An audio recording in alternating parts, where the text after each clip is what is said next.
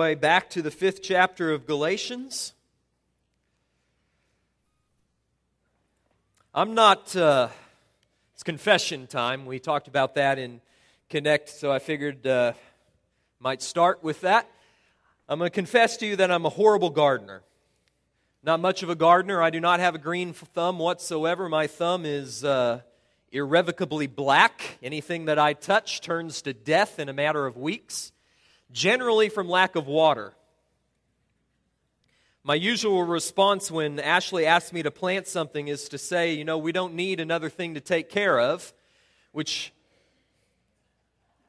incidentally is the same response she gets when she starts thinking it might be a good idea to get a cat.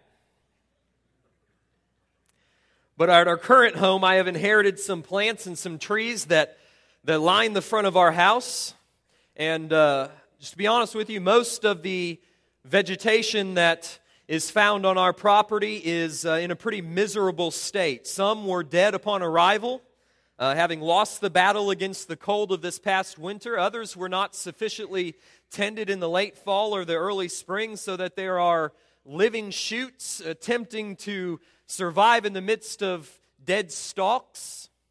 And for the first 5 months that we lived in this house, I have been content to allow our flower garden to exist in this general state of disrepair. But a couple of weeks ago, as I was mowing the yard, and maybe it was as a result of working through these sermons on holiness, I said, you know what, the time has come.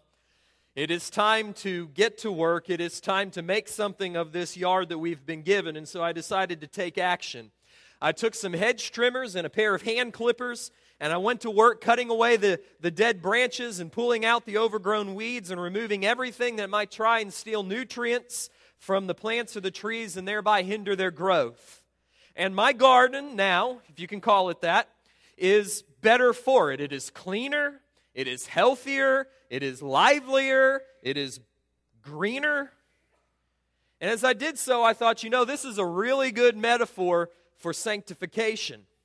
What I was doing in removing all of the hindrances to growth is very similar to what we talked about last week in mortifying or putting to death the deeds of the flesh. See, sin is like those dead branches and those choking weeds in the garden of our hearts that hinder the growth of spiritual fruit. And we need to get rid of them, and we need to get rid of them in the power of the Holy Spirit.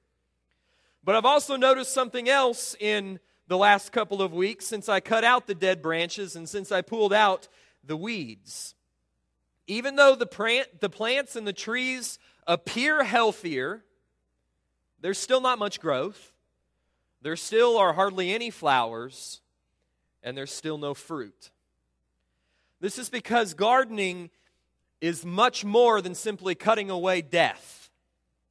It's more than pruning bushes and cutting off dead limbs and pulling out overgrown weeds. Gardening is also about planting new flowers and fertilizing soil. In other words, gardening requires two very vital activities. It requires pruning and cultivating. And I would say to you that so does the work of sanctification. Now, last week we envisaged the human heart as a battlefield on which two mortal enemies, the flesh and the spirit, are waging war for mastery and dominion over our soul. And the focus on that message was in the putting to death of sin, putting to death the deeds of the flesh, crucifying the flesh, to borrow Paul's phrase from Galatians 5:24, crucifying the flesh with its passions and its desires. Thus we employed all manner of violent, bloody, military language. Well, this week I want to switch metaphors, and I want us to imagine the human heart as a garden in which God intends to grow beautiful flowers bearing all manner of good fruit. If that good spiritual fruit is to grow in the garden of my heart, then I need to give attention to those two vital activities. I need to give attention to pruning away all that would hinder growth, i.e., sin. But I also need to give attention to cultivating the fruit that I desire to grow in the garden of my heart. I need to cut away the dead limbs, and I need to pull out the weeds, the dead branches of sin and the weeds of iniquity that would steal nutrients and steal space in my heart and would choke out the fruit that the Holy Spirit desires to grow. But holiness is about more than just putting sin to death. It's more than just identifying sin and attacking it. It's more than pruning. We must also cultivate the garden of our hearts. We need to fertilize the soil. We need to water the plants. We need to provide the sunlight that is necessary in order for photosynthesis to take place. You get the point. So while last week we dealt with the issue of sanctification and holiness by seeking to put sin to death, this week I want to turn our attention to seeking to grow fruit. Because God desires that in every one of you, that you would reflect a garden that bears fruit, and not just any fruit, good fruit, and not just any good fruit that remains, and good fruit that remains in abundance. That's His plan, that's His desire, that is what you have been predestined to be. You have been predestined to be a fruitful garden in which the fruit of the Spirit grow in abundance, giving blessing to the people of this church and to the people of the world. That's what He's going to do with you. That's going to be the focus of our message this morning. We need to actively cultivate fruit by the power of the Holy Spirit. In Galatians 5:16, Paul establishes a contrast between walking by the Spirit and living according to the desires of the flesh, which is our fallen and sinful nature. Basically, says Paul, you cannot do both. You cannot walk by the Spirit and walk according to the flesh. These two forces, as they were, I hate to use the word force because the Spirit is a person, but these two desires are in irreconcilable opposition to one another, and they create within our hearts conflicting desires. The flesh yearning for sin and the Spirit yearning for righteousness. That's what Paul describes in verse 17. And then in verses 19 to 21, Paul describes what a life lived according to the flesh looks like, and it's not pretty. He lists 15 deeds of the flesh. And then he concludes by warning us that those who live in such a way, those who practice such things, those who embrace the deeds of the flesh, will not inherit the kingdom of God. That is, they will not be saved. But then in verses 22 to 23, Paul describes the life that is lived according to the Spirit. And he says that the fruit of the Spirit is love, joy, peace, patience, kindness, goodness, faithfulness, gentleness, and self-control. Now, as with the deeds of the flesh that we established last week, this list of 9 Christian graces, it's not exhaustive. We could probably add others to the list. Fruit like wisdom, righteousness, godliness. But rather what Paul is seeking to do, he's painting a portrait of the spiritual man, just as in verses 19 to 21 he painted the portrait of the fleshly man. And so we're going to examine this portrait first thing this morning. We're going to examine the fruit of the Spirit, which are the result of walking by the Spirit. We're going to examine what the heart of the spiritual man looks like. What does God desire for the garden of our hearts to produce? Verses 22 and 23 show us these 9 fruits. The first fruit of the Spirit he lists is love. And I like what one commentator wrote when he said, you know, love is not one virtue among a list of virtues. Rather, love is the sum and substance of what it means to be a Christian. In fact, everything else that follows under the umbrella of love. Patience is the overflow of love. Self-control is the result of love. And as it is utterly impossible to define love in the course of a paragraph, you know, if you go and you look at other pastors, you go and look at commentaries, they might spend an entire week on each of the fruit of the Spirit, but you probably think me tedious enough for spending 6 months on the book of Galatians. So, what we're going to do, we're going to spend a paragraph on each one of these fruits, but in so doing, we're just going to be barely skimming the surface of what each of these means. I could spend an hour on the topic of love. What does Christian love look like? And we wouldn't be any closer than when we first begun. So let me see if I can define love. I thought I'm just going to give you 5 statements that define Christian love. This is what Paul is talking about in Galatians 5:22 when he speaks of love in 5 statements. Number 1, to be a Christian is to love God and to love His Son. It's the definition of being saved. Salvation is the creation of a love for God and a love for Christ that was not previously there. It is the creation of love where before there was only hostility. Number 2, to be a Christian is not only to love God, but to love one another. 1 John 4:7, Beloved, let us love one another, for love is from God, and everyone who loves is born of God and knows God. Number 3, our love for God and our love for one another, this Christian fruit of the Spirit, this agape love, has as its source God's love for us. We love, John says, because He first loved us. We love because He first loved us. Our love for one another flows out of His love for us. Number 4, the love, which is the fruit of the Spirit, listen, it goes beyond merely natural affections. Rather, the love of which Paul speaks here is the creation of supernatural affections. In other words, the love that is the fruit of the Spirit is not merely love for my wife, love for my children, love for my family, love for my friends. The love that Paul is speaking of here, true Christian love, is a love that goes beyond that, and it's a love that extends to my enemies. It's a love that extends to those who are not family and friends. It's a love that extends to those who offer me nothing in return, which is why it has to be supernatural. And number 5, Christian love is defined by Paul in 1 Corinthians 13, verses 4 through 7, where among other things, he says that love is humble, it is self-giving, it is unconditional, it seeks the eternal good of the object of its affection. Now, as I said, we could say a whole lot more about what love is, but let me simply highlight that when the Bible says something like this, 1 John 4:7, that everyone who is born of God, everyone who loves, rather, is born of God and knows God.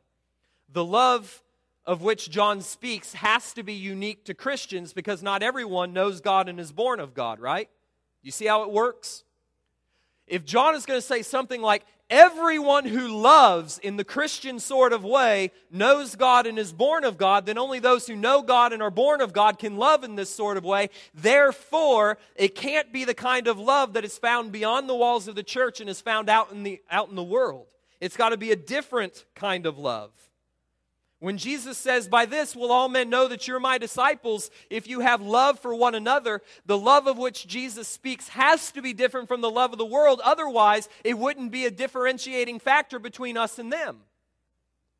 The love that is the fruit of the Spirit has to be something that is resident within us that is not available out there. So beware of confusing supernatural love with natural affection. Beware of hearing the fruit of the Spirit is love and saying, well, I love my kids. I love my wife. I love my family and I love my friends. Pagans love their kids and they love their wives sometimes. And they love their family and they love their friends. They love the lovely. Unregenerate people love the lovely, and if your love only extends to the lovely, you have not been regenerated. Because the love that is produced by the Spirit dwelling in the hearts of those who believe is a love which expands past the lovely and reaches the unlovely. The fruit of love has not grown in the garden of your heart until you're loving people that otherwise naturally you would not love, to where you have to throw up your hands and say, I love by the grace of God and the power of the Spirit at work within me. That's the kind of love that we're speaking of. The love that is the fruit of the Spirit must be a love which causes the world to stop and marvel, because it is a love which simply cannot be produced by the power of the flesh. Secondly, the fruit of the Spirit is joy. Joy is the believer's delight and satisfaction in God. It is that deep-seated, gut-level emotion that is felt by a heart that has discovered the inestimable treasure that is Jesus Christ, and by faith has received this treasure as his own. So where do you get this treasure, Jesus, joy connection? I get it from Matthew 13:44. Do you remember the parable of the hidden treasure? It's a one-verse parable, but it speaks the world. Jesus says the kingdom of heaven is like a treasure hidden in the field, which a man found and hid again. Listen, and from his joy, he goes and sells all that he has and buys that field. If we were to interpret that parable, I would tell you that Jesus is the treasure hidden in the field. In him is found that which money can never buy, that is the forgiveness of sins and everlasting life. So imagine the joy that is experienced by the heart that has been awakened to see that this treasure is Christ and he is freely offered to me by faith. And therefore, out of my joy with having found Christ and having found the forgiveness of sins and everlasting life in him, I'm willing to sell all I have in order to purchase this field. That's the kind of joy that we're talking about. It's not the fleeting and fragile joy of the world, which is rooted in circumstances that are ever changing, but rather is a joy which is rooted and grounded in the unchanging Christ and his unchanging grace. It is a joy, therefore, that perseveres through sufferings, and indeed is found even in suffering, because we know that God ordains suffering to increase our joy and to make us like Jesus. The fruit of the Spirit is joy. Number 3, the fruit of the Spirit is peace. The Apostle Paul speaks of peace in 3 ways.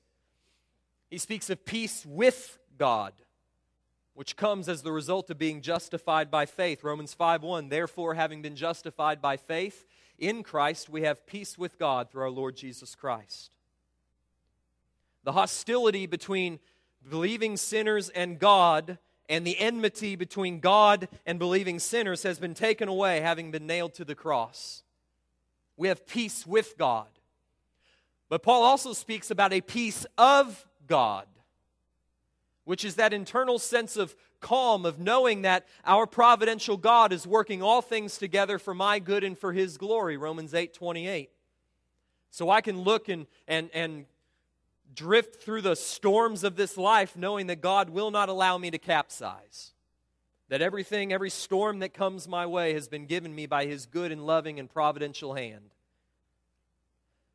But Paul also speaks about peace between believers, which is also the fruit of the Spirit and the result of the cross of Christ.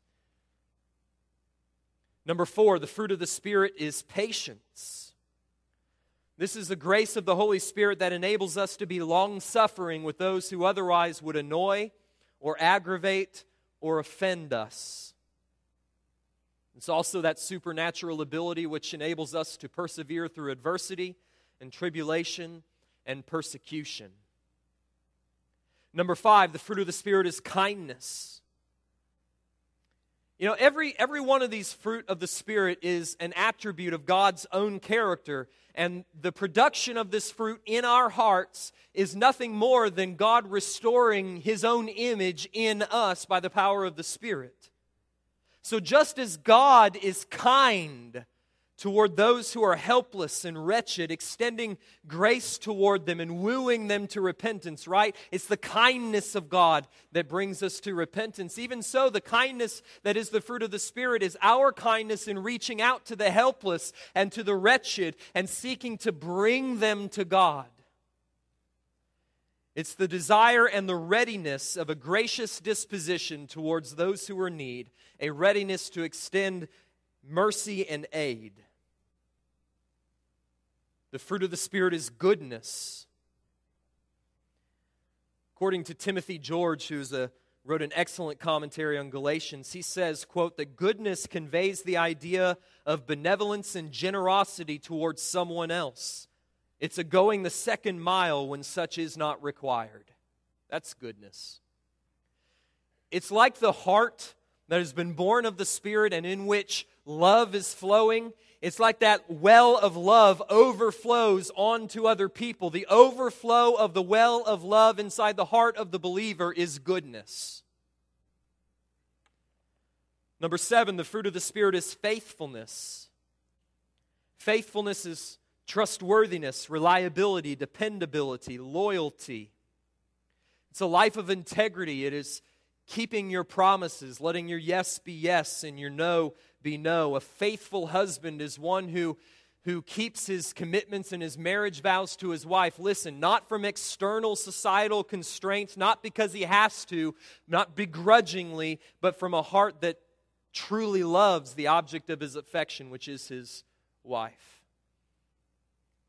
Number 8, the fruit of the Spirit is gentleness, often translated as meekness, which so often has the unfortunate connotation of being weak or non-assertive or passive.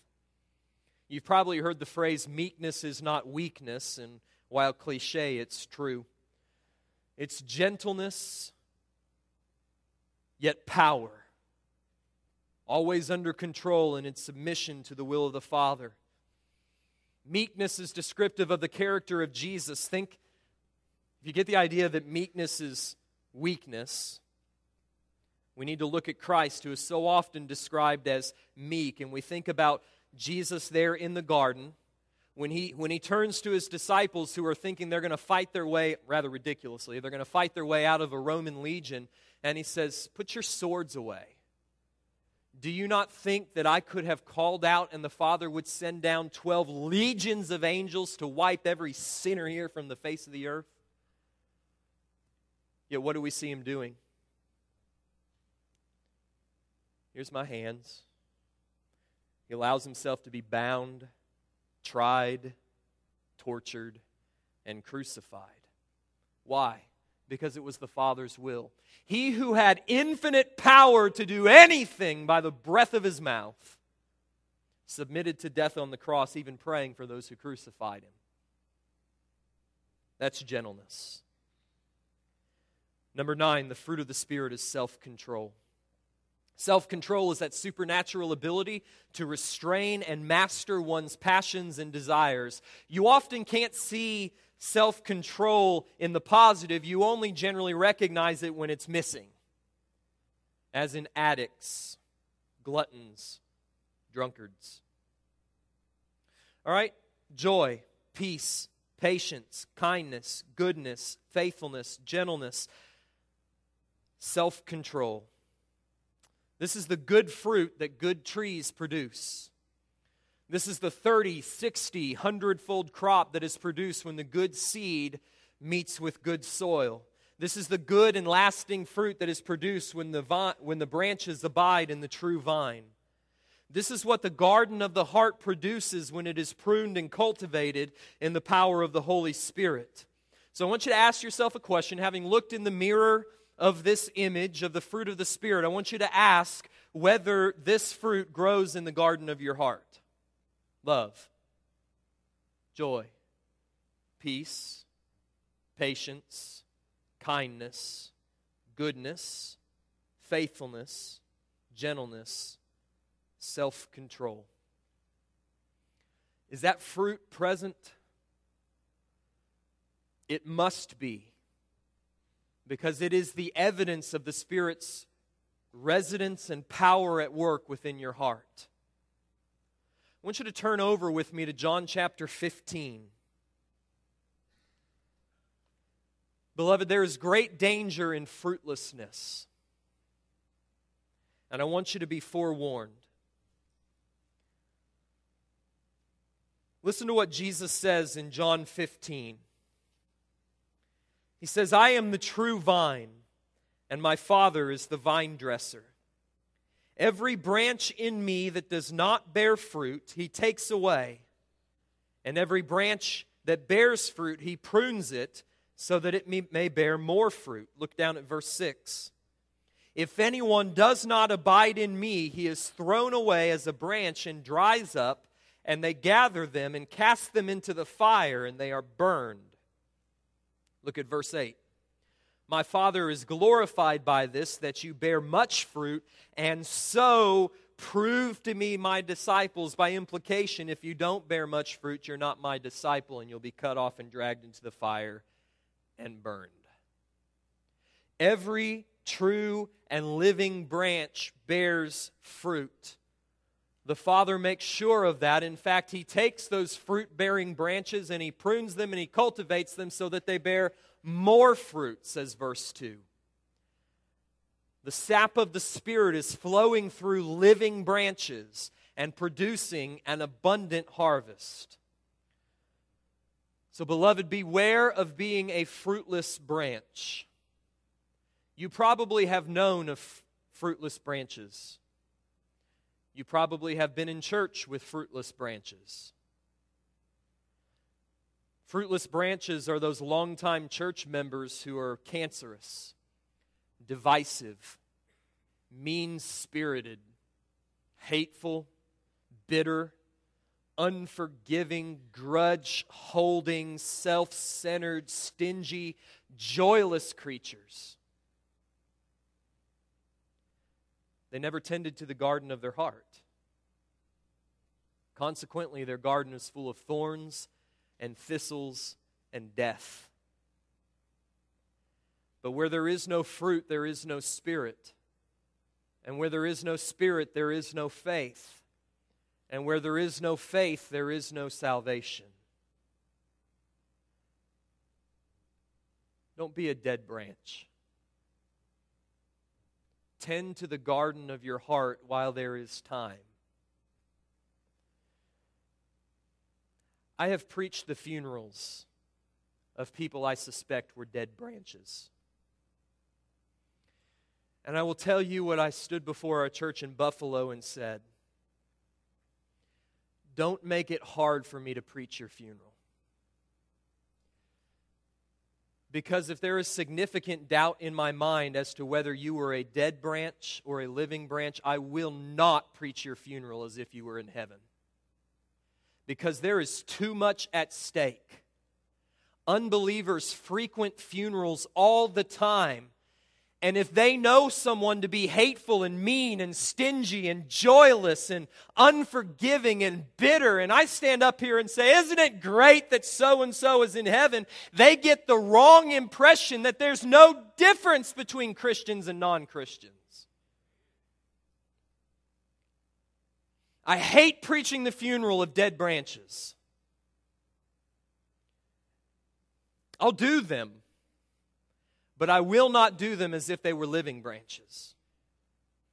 Tend to the garden of your heart.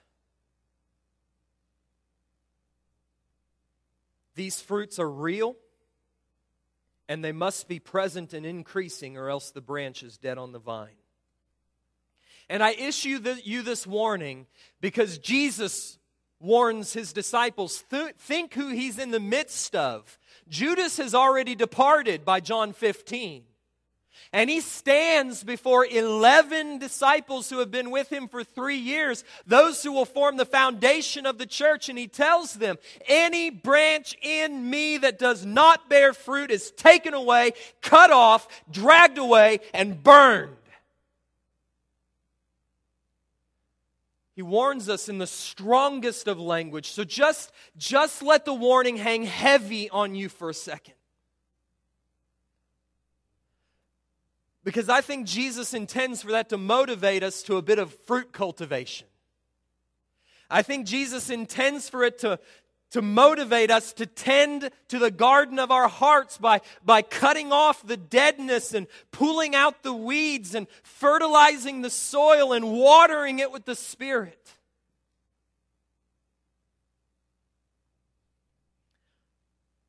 So be warned. Are you warned?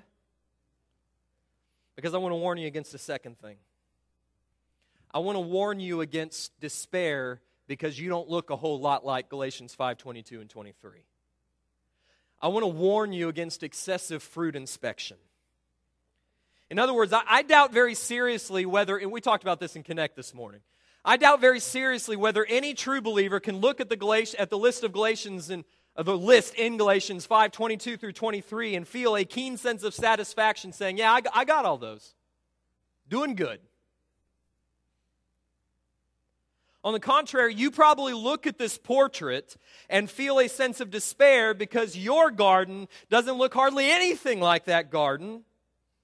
In your estimation, the garden of your heart looks like the garden in front of my house, which is little bitty shoots of green trying to survive in the midst of deadness and brownness and dryness and fruitlessness. So let me encourage you from the same passage in John 15. This time, I don't want you to hear the warning to the fruitless branches. I want you to listen for the encouragement to the fruit-bearing branches. He says this, every branch that bears fruit, my Father prunes so that it may bear more fruit. You, beloved, you are already clean because of the word that I have spoken to you. Abide in me, and I in you. As the branch cannot bear fruit of itself unless it abides in the vine, so neither can you unless you abide in me. I am the vine, you are the branches. He who abides in me and I in him, he bears much fruit. For apart from me, you can do nothing. If you abide in me and my words abide in you, ask whatever you wish and it will be done for you. My Father is glorified by this, that you bear much fruit. Apart from me, you can do, say it to me, nothing. Okay? So if apart from Christ, we can do nothing, and we look through careful self-examination at the portrait in Galatians 5:22 through 23, and we say, the garden of my heart looks like a few green shoots trying to come up in the midst of dry death. Where did those green shoots come from? They came from Christ. Do you see the encouragement? If you've got fruit, even though you're dissatisfied with the harvest, if you've got life, even though you're dissatisfied that it's surrounded by this dry, fruitless death and you want to rip it out, that's great. Get to the ripping, get to the killing of sin, that's fine. But be encouraged, beloved, because every branch in me that bears fruit, and there are no branches that bear fruit that aren't in Him, He prunes so it'll bear more fruit. He's going to take the little bit of fruit that you have in Him by the Spirit, and He's going to cause it to magnify and multiply. And you will look more and more like the portrait given in Galatians 5:22 through 23. Why? Because you've been predestined to be conformed into the image of His Son. Whose portrait do you think verses 22 and 23 is? It's Jesus's. Verses 22 and 23, what Paul did, I think he sits down and says, now, what's Jesus like? Love, joy, peace, patience, and so on and so forth. And you know what God is doing to every one of you by the power of the Spirit? He is conforming you into the image of Jesus. So I don't look a whole lot like Him yet. It's okay, you will. You will. Listen, I know that you have a divided heart that doesn't love God as much as you wish, as much as you should. I know that you have trouble loving the unlovely in your life and in this church. I know that you are fighting for joy in the midst of pain and in the midst of suffering. I know that you don't always feel at peace with God or feel the peace of God. You're not always at peace with one another.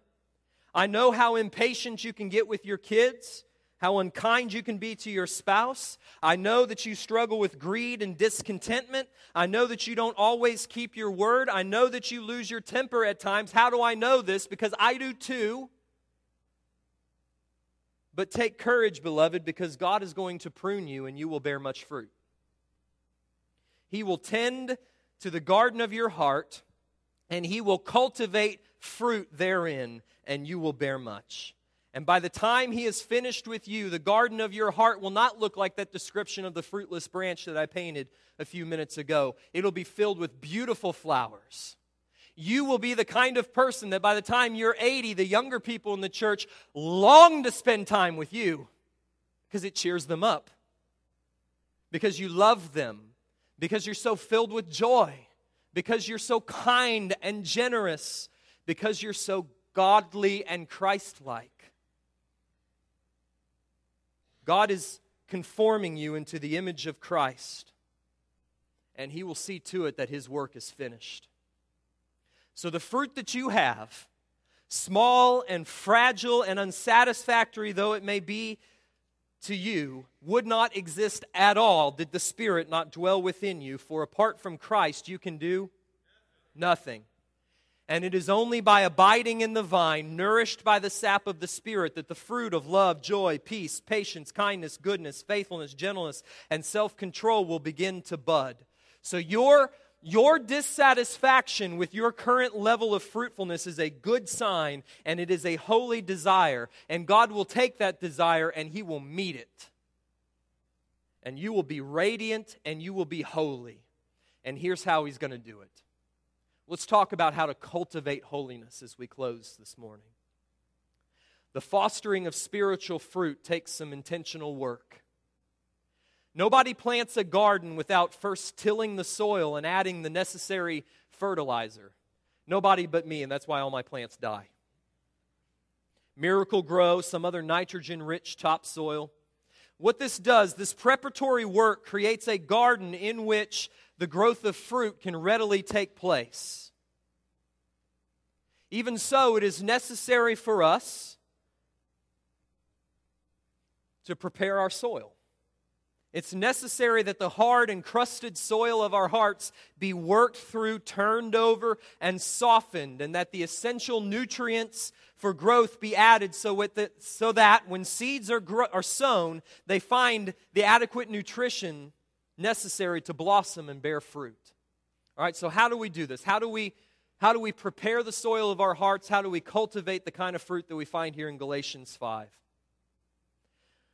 Well, the preparation of the soil of our heart takes place, no surprise, through the diligent use of the means of grace. It's simply attending to the preaching of the Word and reading it. It's prayer. It's fellowship. It's worship. It's coming to the Lord's table. The Holy Spirit rarely, I'm not saying He never, I'm saying He rarely works in extraordinary ways, zapping people with fruit with fire from above. The ordinary way in which the Spirit works is through the ordinary means of grace. He rarely causes fruit to grow in a heart that is hard and stony and malnourished and unprepared for growth. He regularly and ordinarily causes fruit to grow in a heart that has been turned over and tilled and fertilized through the Word, through fellowship, through worship, and through prayer. So the first thing I would say to you is prepare for growth. Be diligent, be disciplined, make use of the means that God has provided to prepare the soil of your hearts, and prepare. But preparation of the soil is only one aspect of cultivation. You also have to plant. You got to sow seeds. So I want to remind you of a very practical paradigm for sowing the seeds of grace, which, when activated by faith, produce fruit in the power of the Holy Spirit. Earlier in our study of Galatians, we were in the beginning of Galatians 3, I gave you an acronym to help us think through what it means to live by faith in the power of the Holy Spirit, rather than to approach the Christian life as if it were a life of law, just commandments to be fulfilled in the power of the flesh. In other words, seeking to answer the question, how do I walk by the flesh in the verse 25 kind of way? Or how do I walk by the Spirit and not by the flesh? How do we produce real, lasting, grace-wrought spiritual fruit rather than counterfeit, joyless, bitter fruit of begrudging obedience to the law? You have on the back of your bulletin a 5-letter acronym, APTAT. Does not come from me. It comes from John Piper, who preached a sermon in which he used this on Galatians 5:25. And I give it to you because I found it to be helpful. I found it to be a helpful way of being intentional about walking by the Spirit in specific situations in this life, rather than trying to walk through those situations in my own strength, producing my own fruit, but rather walking through them by faith, relying on the power of the Holy Spirit to produce His fruit, much fruit, fruit that remains. So in the time that remains this morning, I want to walk us through this APTAT paradigm in hopes that you will recognize how different it is from the way we normally approach life. So maybe as you start your day during your morning devotion time, or as you as you come upon a situation in which you know that the power to do good does not reside within your flesh, right? Romans 7:18 kind of way. A time when you're confronted with a situation requiring self-control or requiring that supernatural love, requiring an obedience that your flesh does not want to render. When you're faced with a situation, you find yourself crying out with the Apostle Paul that the willing to do good is present within me, but the actual doing of good is not. Maybe when you're called upon to love somebody who's offering nothing in return but a headache and the depletion of your emotional reservoir.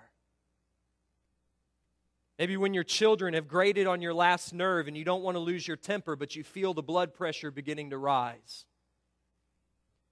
Maybe when you need to turn away and your mind tells you and the Spirit tells you need to turn away from this immoral relationship or this sensual image on the computer screen, but everything in your flesh is crying out for indulgence. I want you to walk yourself through this acronym. All right? Let's walk through it and then we'll close. The first A stands for acknowledge. Acknowledge what? Acknowledge that apart from Christ, you can do nothing. Acknowledge that the power to do good does not reside within you. You cannot manufacture love for the unlovely, love for the enemy. You don't possess the self-control required or necessary to overcome and resist temptation. You don't have the wisdom necessary to make the looming decision. See, part of the mystery of sanctification is that bearing spiritual fruit begins by acknowledging that I can't produce spiritual fruit. And I need the Spirit to do it within me. So this first step is really putting to death pride and self-sufficiency and acknowledging my own helplessness. P stands for pray. Pray that God would bear the fruit of the Spirit in you. If it's love you need, pray 1 Thessalonians 3:12, that God would cause you to abound in love. If it's joy, pray that the God of all hope would fill you with joy and peace in believing. Romans 15:13. Pray that God would equip you in every good thing to do His will, working in you that which is pleasing in His sight through Jesus Christ. Hebrews 13:21. In other words, acknowledging that you can't do it, ask God to do for you what you can't do for yourself. Ask Him to overcome the sinful desire of the flesh with a superior and stronger desire of the Spirit for righteousness. T stands for trust. Trust the promise of God. If we've learned nothing else in the book of Galatians, we've learned that the Spirit works through faith. Galatians 3:3, 3:5, 5:5, nothing matters but faith working through love. And that faith needs to have an object, something in which to rest its anchor, something in which to send down its roots. And that object is the Word of God. So find a promise of God that is specific to your need. Maybe you need love. Maybe you should remember that Romans 5:5 says that the love of God has been shed abroad in our hearts through the Holy Spirit whom He has given to us. Maybe you need wisdom. It would be good to remember that if any man lacks wisdom, let him ask of God, who gives to all generously without finding fault, and it will be given to him. Maybe you need discipline or self-control, and you need to remember that God has not given us a spirit of fear, but a spirit of love and of power and of self-control. See, God has promised to sanctify you. God has promised to grant you everything that is necessary for life and godliness. 2 Peter 1:3. So believe His promise, trust His word, and as I said earlier, the Word of God is like a seed planted in the soil of your heart, which when activated by faith bears fruit in righteousness by the power of the Spirit.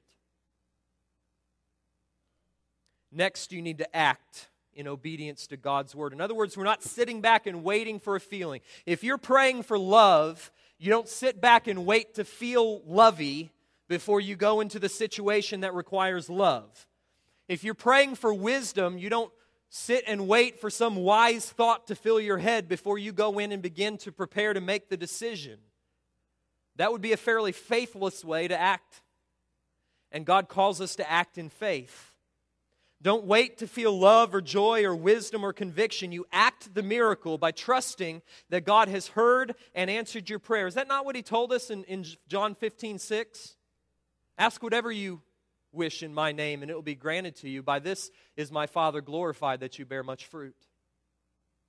Trust that God has heard your prayer, and He has answered and provided you with the strength that you need. And in this way, having come to God in utter helplessness and dependence, having prayed and asked Him to do for you what you cannot do, having trusted His promise to do what you've prayed for, now you act, and when God supplies what you need, the result is not the fruit of the flesh, but is the fruit of the Spirit, and all glory belongs to Him.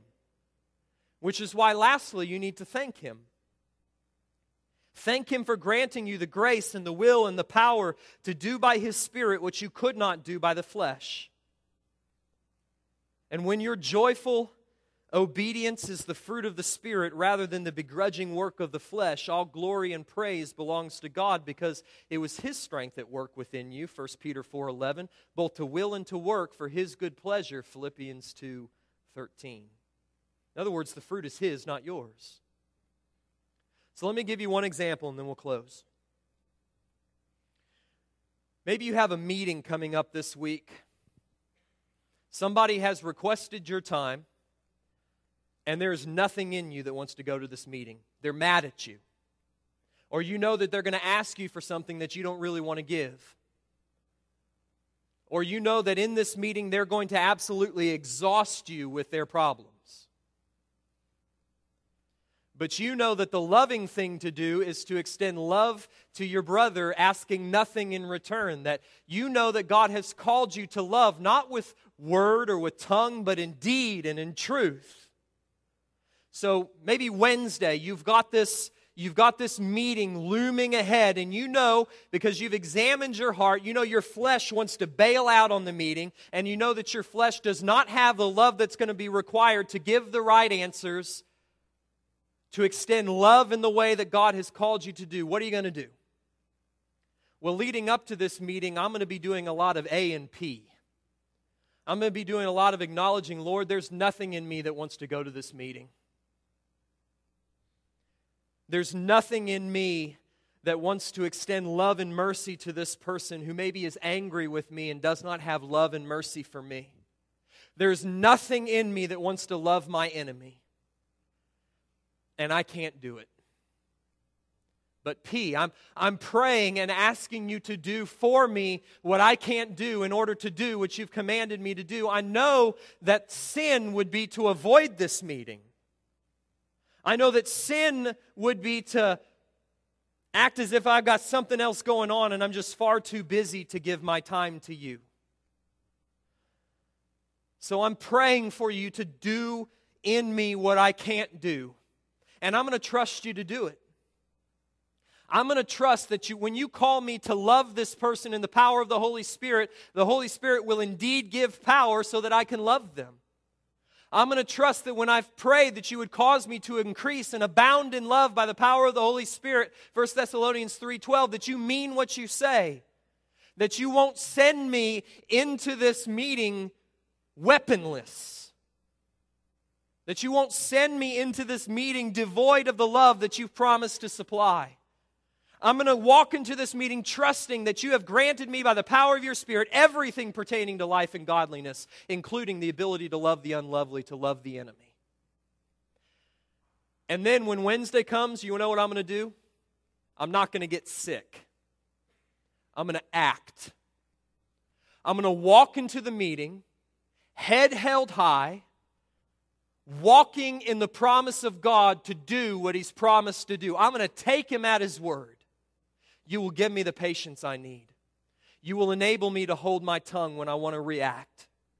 You'll give me the love for this person to help to see them not as the one who is robbing me of my time and depleting me of my emotional reservoir, but the one whom God loves and for whom Christ died, who is in desperate need. And you've called me to meet that need. I'm going to walk into the meeting. I'm going to do what God has so clearly commanded me to do in His Word. And then when the meeting's over, I'm going to take a moment. I'm going to say thank you. Thank you for enabling me to walk by the Spirit and not fulfill the desire of the flesh. This is how we walk by the Spirit not in the teeth-gritting, joyless power of the flesh. I'm going to go to that meeting, I'm going to love that person.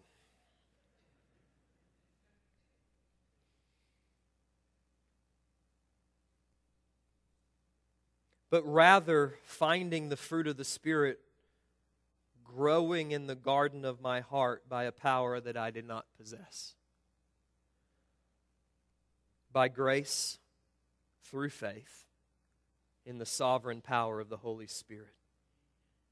So let's walk by the Spirit so that we will not carry out the desires of the flesh, so that by the end of our life, our garden is full of bountiful and beautiful fruit.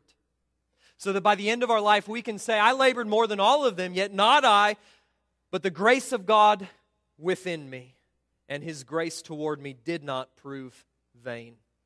What I'm saying is, properly speaking, our sanctification, our growth in holiness, has the same banner flying above it as does our justification, which is to say, it's by grace alone, through faith alone, in the power of the Holy Spirit alone, because of the blood and righteousness of Christ alone. God sanctifies His people in the same way that He saves His people, by grace, through faith, in Christ, to the glory of His name. I want you to bow your heads, close your eyes, and I'm going to invite you for just a few minutes of silence and solitude. I'm going to invite you to think of a situation coming up this week that you need the Spirit's power for. I can supply some of you with one if you can't think of one. It's called Vacation Bible School. It's called a room full of 3-year-olds. Maybe it's called working in close proximity with someone this week that you've had a little tiff with. Maybe it's something different. Maybe you've got a problem in your marriage and you're really wanting to respond to your spouse in a way that shows them. But you know, husbands, that you're called to love your wife as Christ has loved the church. And you know, wives, that you're called to submit to your husband as the church submits to Christ. And there's nothing inside you that wants to do that, except the Spirit who longs for obedience to the Word of God.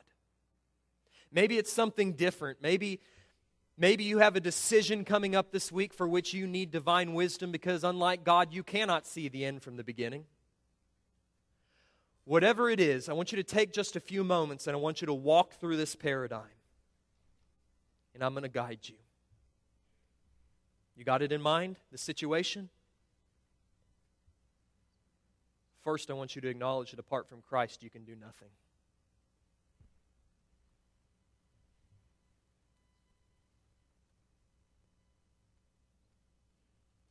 The desire to obey the Word of God is there, but the power to do it is not.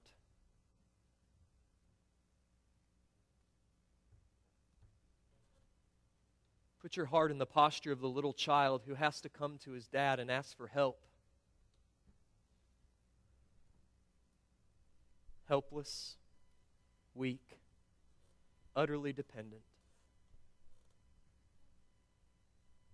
Secondly, I want you to pray for God to do for you what you cannot do for yourself. I want you to pray for power, for love, for peace, for patience, for wisdom, for self-control to resist that temptation that you know is coming up this week.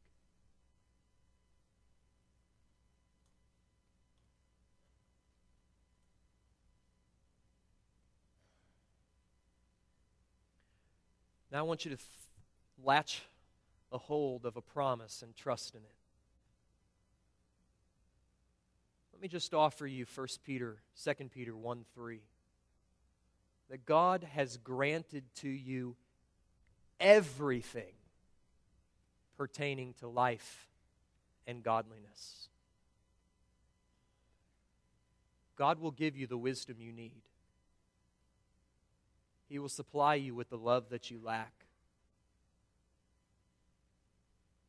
He will provide you with the patience that you require.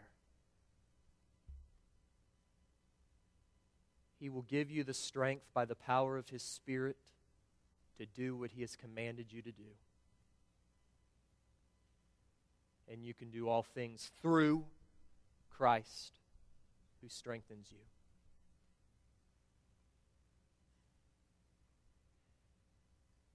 And then I want you to do this. I want you to pray for God to give you the courage to act, to say no to the temptation, to go to the dreaded meeting, to come all 5 days to Vacation Bible School.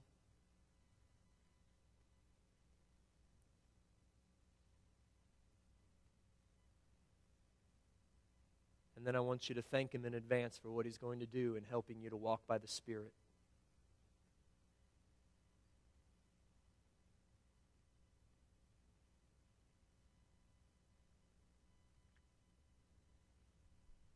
Now let me pray for you.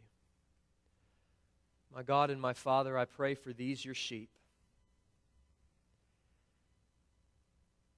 You have commanded them to walk by the Spirit and therefore not to carry out the desires of the flesh. And I pray for every person here who has prayed that you will help them to do just that. That by walking by the Spirit, they may bear the fruit of the Spirit. And acting by faith in the power of the Spirit, they may do what otherwise they could not and would not, and so prove to be your disciples. Help them this week to walk by the Spirit. We ask this in Jesus' name.